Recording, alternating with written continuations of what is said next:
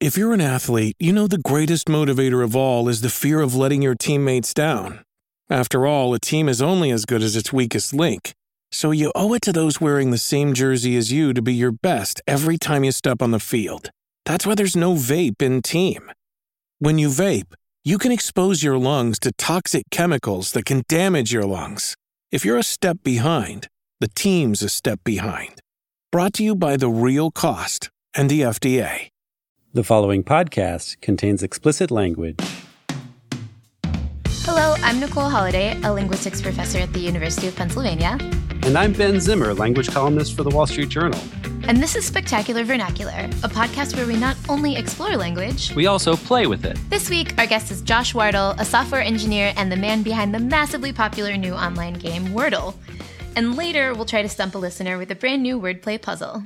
Hey, Ben, it's great to see you again. I know it's been a crazy few weeks for you. Last time I saw you, you were presiding over the American Dialect Society's annual Word of the Year vote. Yes, WODY was a fun time. You know, we held it virtually for the second year. We had to go virtual, but we got a very nice online attendance for our Word of the Year vote. You know, we actually really kind of expand our tech capacities to let everybody in who wanted to be there. But it was, I think, a good experience all in all.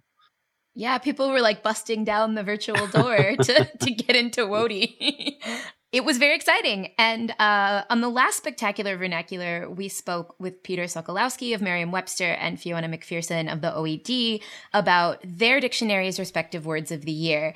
Merriam-Webster chose vaccine and the OED chose vax. But what did the Linguists and Dialect Society members go with? Well, the ADS, American Dialect Society, almost went for vax. That came in second, but the overall winner was insurrection.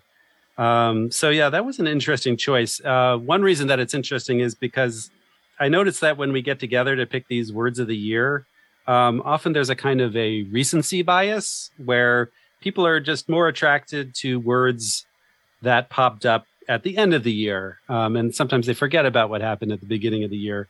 Not for 2021. So, you know, the attack on the U.S. Capitol happened right at the beginning of the year, and it is still very much on people's minds a year later. So, you know, this word insurrection, that's the one that people converged on in the wake of the attack to just try to make sense of it all, try to make sense of this, you know, threat to democracy and what it all means. And it continues to be a key word in our discourse. Of course, we have the investigations into the insurrection still going on, and a lot of concerns about what the attack could mean for future elections. Yeah, and it's worth saying, too, that we were voting on January 7th. Yeah. So it was right after the anniversary. And for the people that were attending the conference in person, we were in Washington, D.C. So maybe still a little recency. But I know there was heated competition between a lot of pandemic words and the political and cultural words. So it's very interesting that the ADS went in a different direction than the two major dictionaries that we talked about before. I'm really looking forward to seeing what the word of the year is for 2022 when we meet again next January. Yeah, and we'll see if we can actually do that one in person, unlike the last 2 years. But in addition to your participation in Word of the Year at ADS, you were also busy with this larger conference going on at the same time, the Linguistics Society of America annual meeting, which was held right there in Washington, D.C. And I gather you got to see some great research, right? I did, yeah. I actually presented my own work on how people hear and evaluate the different Siri voices and how this is impacted by the properties of the voice itself, so the quality of the voice. But I also got a chance to walk around the LSA, the Linguistic Society, and talk to a few other folks about their research. And I'm excited to share some of those conversations with you and the listeners. Great. I went to the poster session on the Saturday of the conference, which was in a big room filled with posters about research. And I was able to record a few of the researchers telling us about their brand new work. And I guess you saw a lot of posters dealing with not just Spanish, but actually like English-Spanish bilingualism, right? Yeah, I might have been a little drawn to those because it's one of my interests. But instead of me telling you about it, maybe I'll just let the researchers speak for themselves. So first up, we're going to hear from a team of researchers from Penn State. My name is Matt Carlson from Penn State University. I'm going to tell you about some research that we did with two undergraduate fellows, Emily Herman and Angelica Brill, collaborating with Annie Olmstead also. we're interested in foreign accents, and everybody knows that when you learn a second language, you usually speak with an accent. And one of the reasons for that is that you likely hear words in your second language differently because of your first language. In fact, sometimes you hear things that aren't even there. And Spanish speakers do this, which is why you might hear a Spanish speaker say, I speak Spanish. Spanish doesn't have any words with an S consonant at the beginning, and Spanish speakers tend to hear e, and as a result, they put it in when they speak English.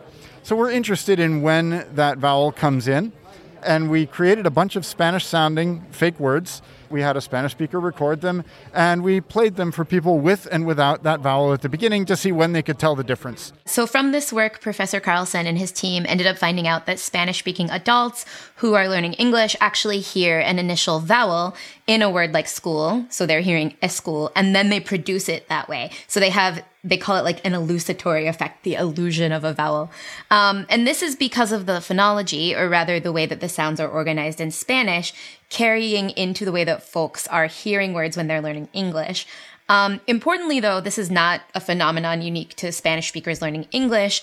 Any adult who's learning a second language will likely show that kind of influence or interference from their first language when they're second, because they're kind of mapping their old system onto learning a new system. Yeah, that is very cool work, and like actually gets to how people process language, like the nuts and bolts of that. That's very neat.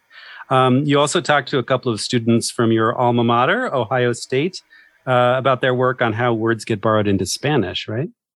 Yes. So actually, my BA is in linguistics and also Hispanic linguistics from Ohio State. So I was super interested to talk to these guys.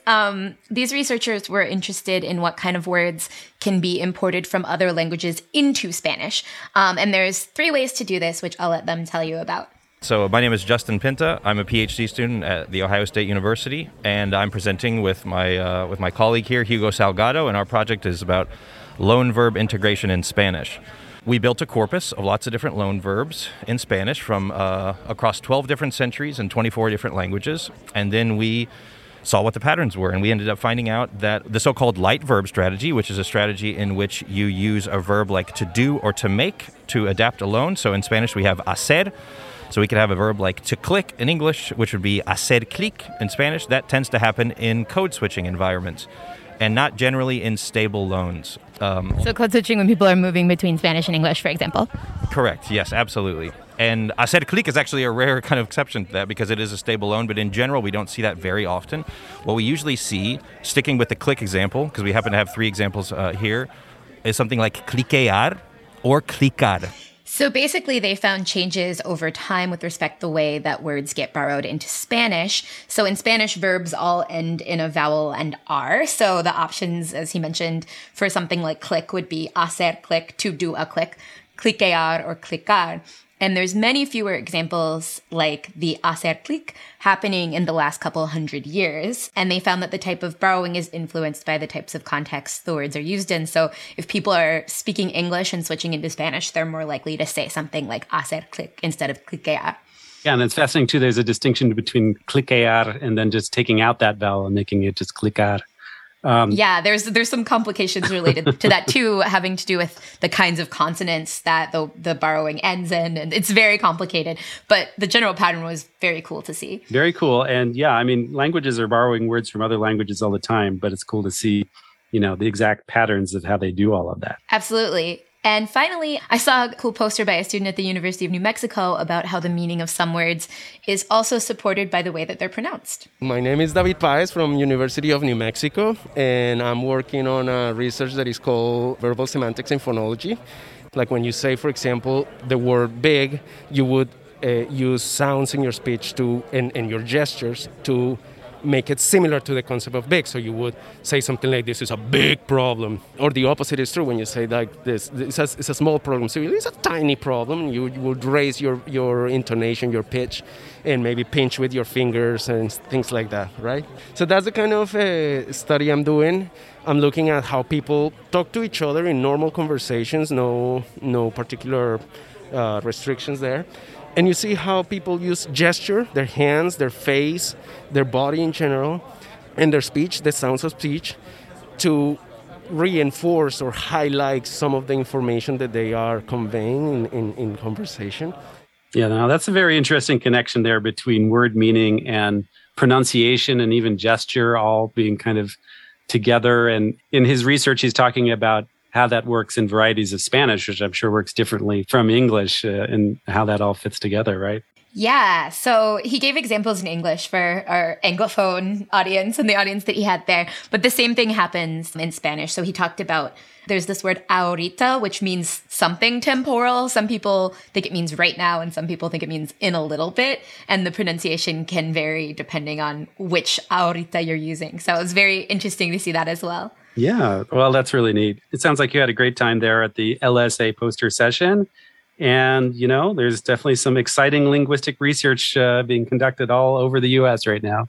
It was very fun to talk to these researchers and to get to do a little on-the-ground linguistic reporting. I was just shoving microphones in people's faces, which was great. It was really That's fun. great. Well, thank you for being our LSA correspondent. After the break, our interview with Wordle creator, Josh Wardle.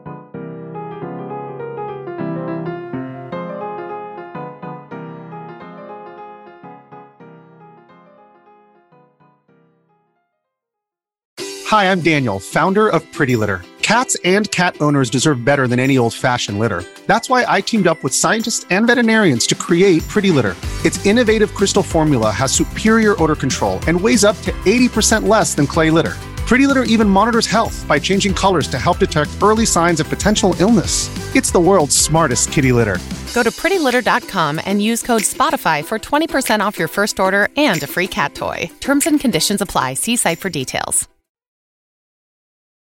Welcome back to Spectacular Vernacular. Our guest today is Josh Wardle, a software engineer based in Brooklyn who invented an online word game you just might be familiar with. If you change one letter in his last name, you'll get the name of the game. It's Wordle. Back in October, Josh released Wordle to the world with a simple, elegant interface for guessing a 5-letter word every day. And in December, the game went viral when Josh added a way to share results in the form of little colored blocks, which you may have seen all over your social media feeds. It's the little word game that could, with millions of people now playing it around the world. Welcome to the show, Josh. Thank you. Thank you, Ben, Nicole. Thanks for having me. We're super excited. So Josh, you're an artist, product manager, and engineer who's worked at Reddit, among other places. What inspired you to create this game? Was it just a pandemic project like so many of us have been dabbling in these days, or what happened?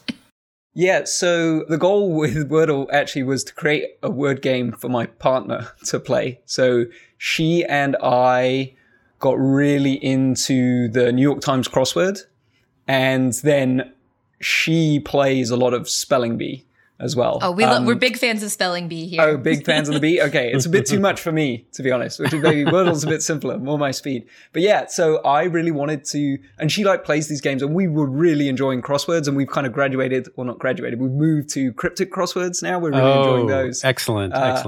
And so I wanted to try making a game that she and I would enjoy playing together. And Wordle was, it was the result of that. I'd actually created a prototype of it back in 2013. And it was pretty much the mechanics were the same. Some of the big differences were it was endless play. As soon as you finish one puzzle, you could move on to the next one, which Wordle doesn't do. Wordle you can only play it once a day, and it's the same word for everyone. And then another big thing with that original prototype was I didn't use any word list filtering. I just dumped every 5-letter word in the English language from whatever dictionary I found online. And so there are some very obscure words in the English language that I've never heard of. And so it was more, and so the solution could often be one of those words. So you would often end up kind of more like brute forcing or using your knowledge about how a word might be constructed. So it was a very different game, and I shared it with a few friends.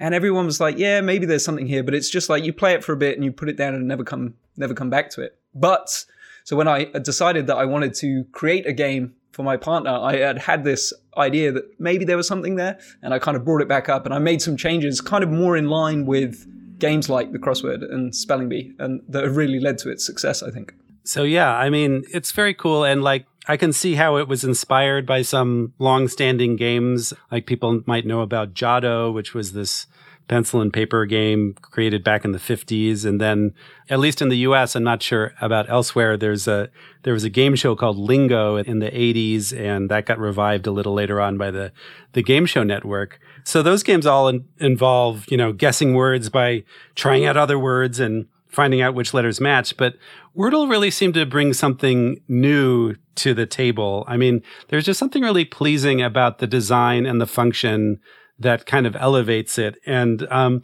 not quite sure. I mean, maybe you could fill us in and illuminate. What do you think that really just makes it work? Is it just you keep things so simple in terms of the gameplay? Do you think that that's the thing that's the key to the success of this game?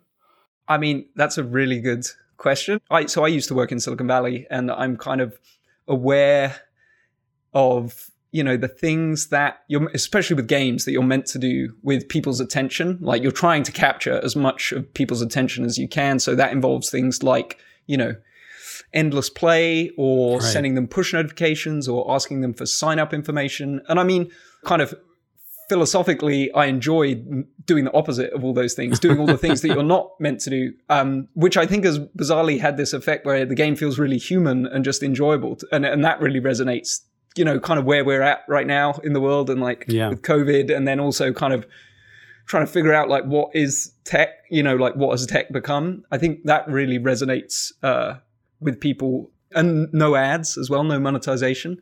I think all these decisions, like, people ask me a lot about these things, and it was like I was literally just making a game for my partner and I made some decisions that we would like. I think there are some subtle things that I think Wordle does do quite well. Like, one is it will change the keyboard to reflect your state in the game, which was something that I came up with because I find it hard to move back and forward between the keyboard. And I think like that is a very subtle feature, but I think kind of changes the game a lot. It like really helps you play the game. And with all these kind of word games, it's kind of up to the creator how much help you want to give the solver. And that just felt like a really nice, simple way to like ease people on. And I think a lot of people who don't normally play word games are enjoying Wordle because of things like that. Yeah, I really like the keyboard color change. It feels like Wordle wants me to be successful.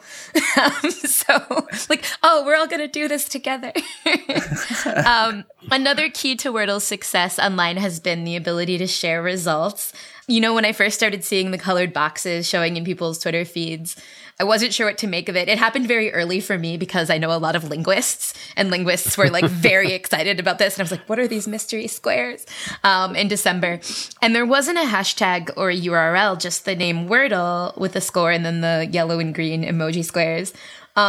Did you design it that way to give the game like a sort of mysterious element and intrigue people, or sort of what's the idea behind that?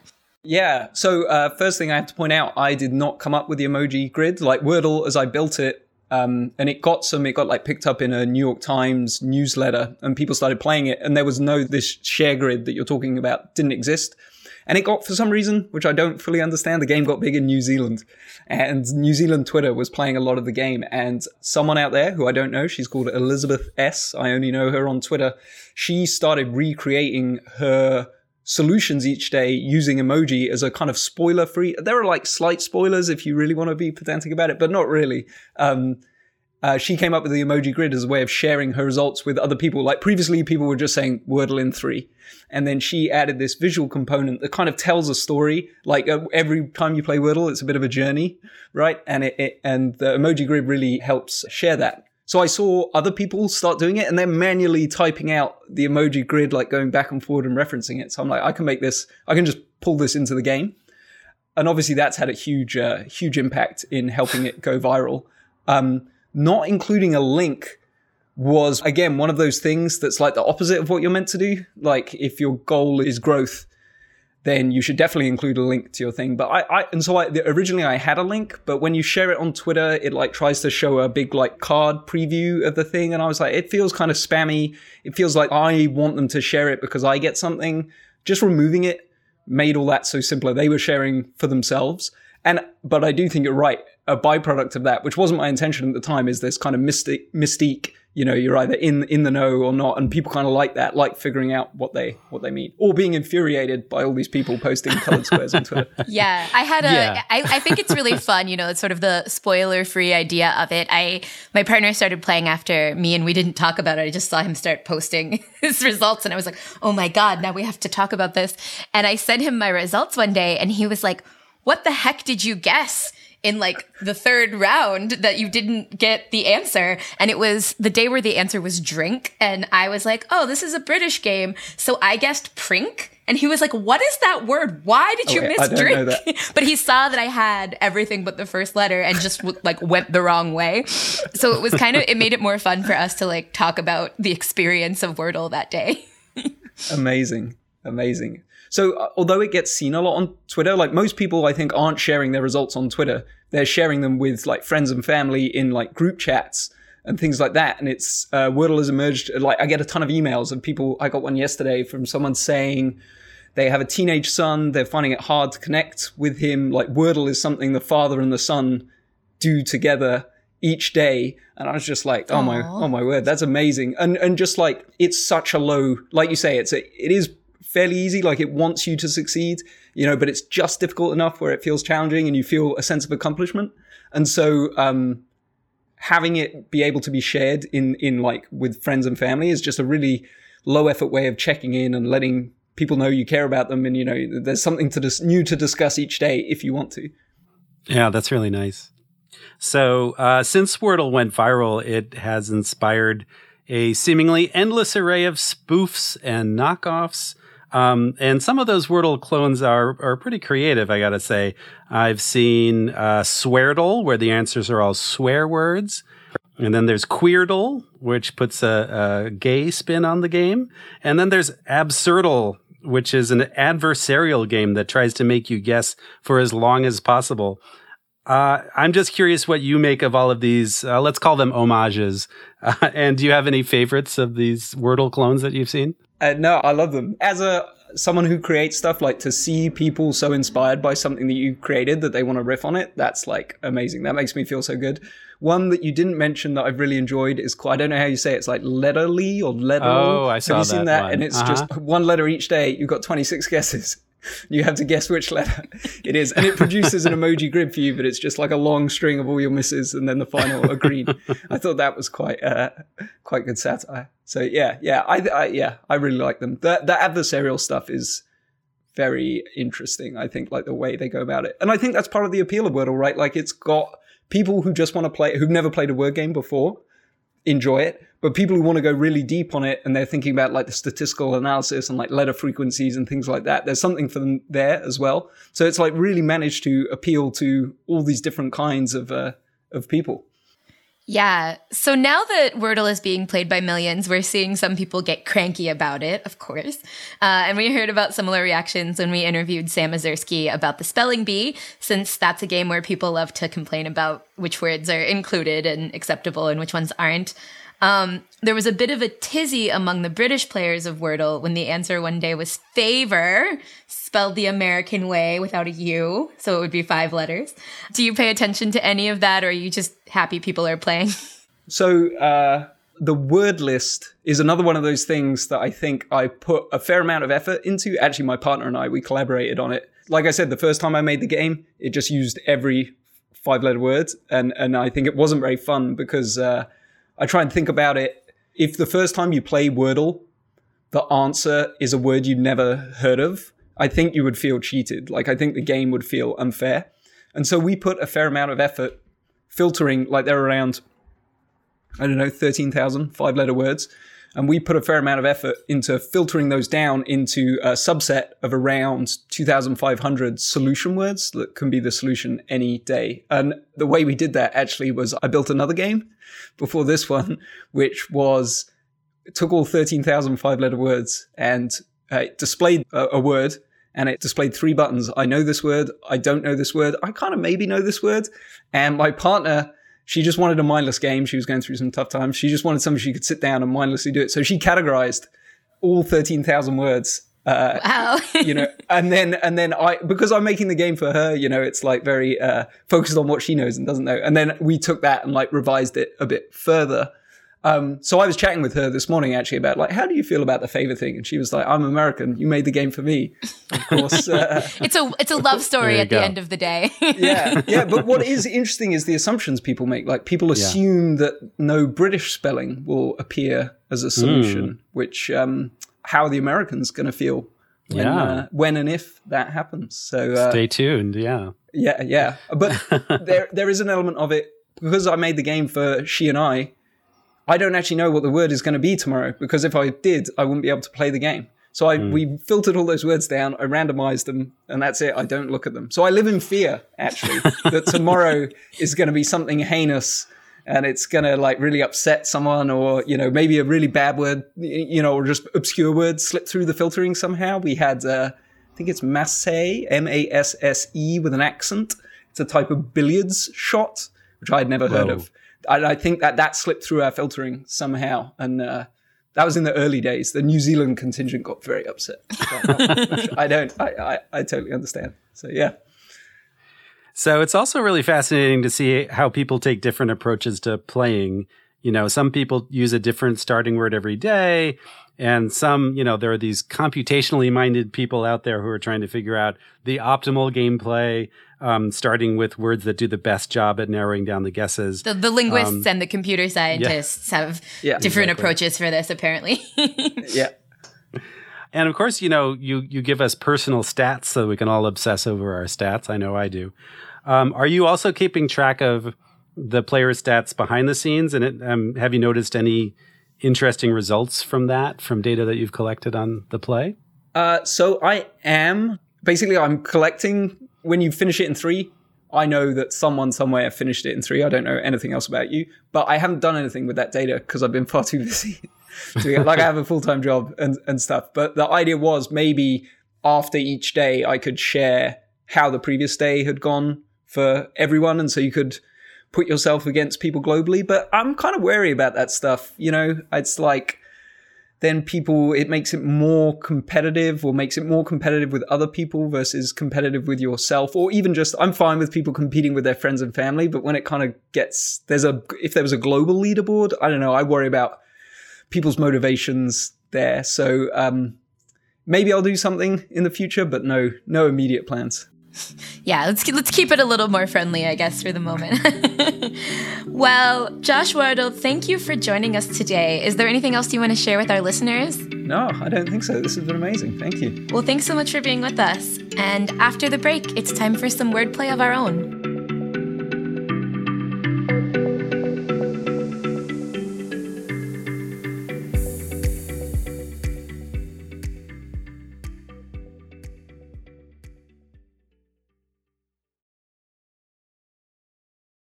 Welcome back. Now it's the time in the show where we play with language. For our wordplay quiz this week, we're very pleased to be joined by listener Penelope Lee of Stratham, New Hampshire. Welcome to the show, Penelope. Hi.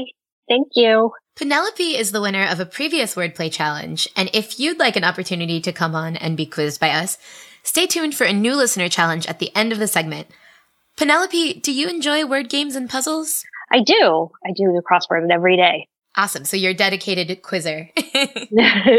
Yeah. Well, that's great. And I have to say, I really like your name. And, your first name, it lends itself to wordplay. You may have noticed over the course of your life that, Penelope can be divided into 2 words, pen and elope. Is that something that has occurred to you? I never noticed elope before, but I've been called many different things. Sure. So, like Penelope. Right. Well, do you do cryptic crosswords at all? Are you familiar with the cryptic crossword? I'm familiar with them. I have not done a lot of them. I saw a recent clue in a cryptic crossword that went like this. Penelope sent the writer away to marry without a fuss. And, with that, the writer there is a clue for pen. So if you send pen away from Penelope, you're left with the word meaning to marry without a fuss or elope. Right.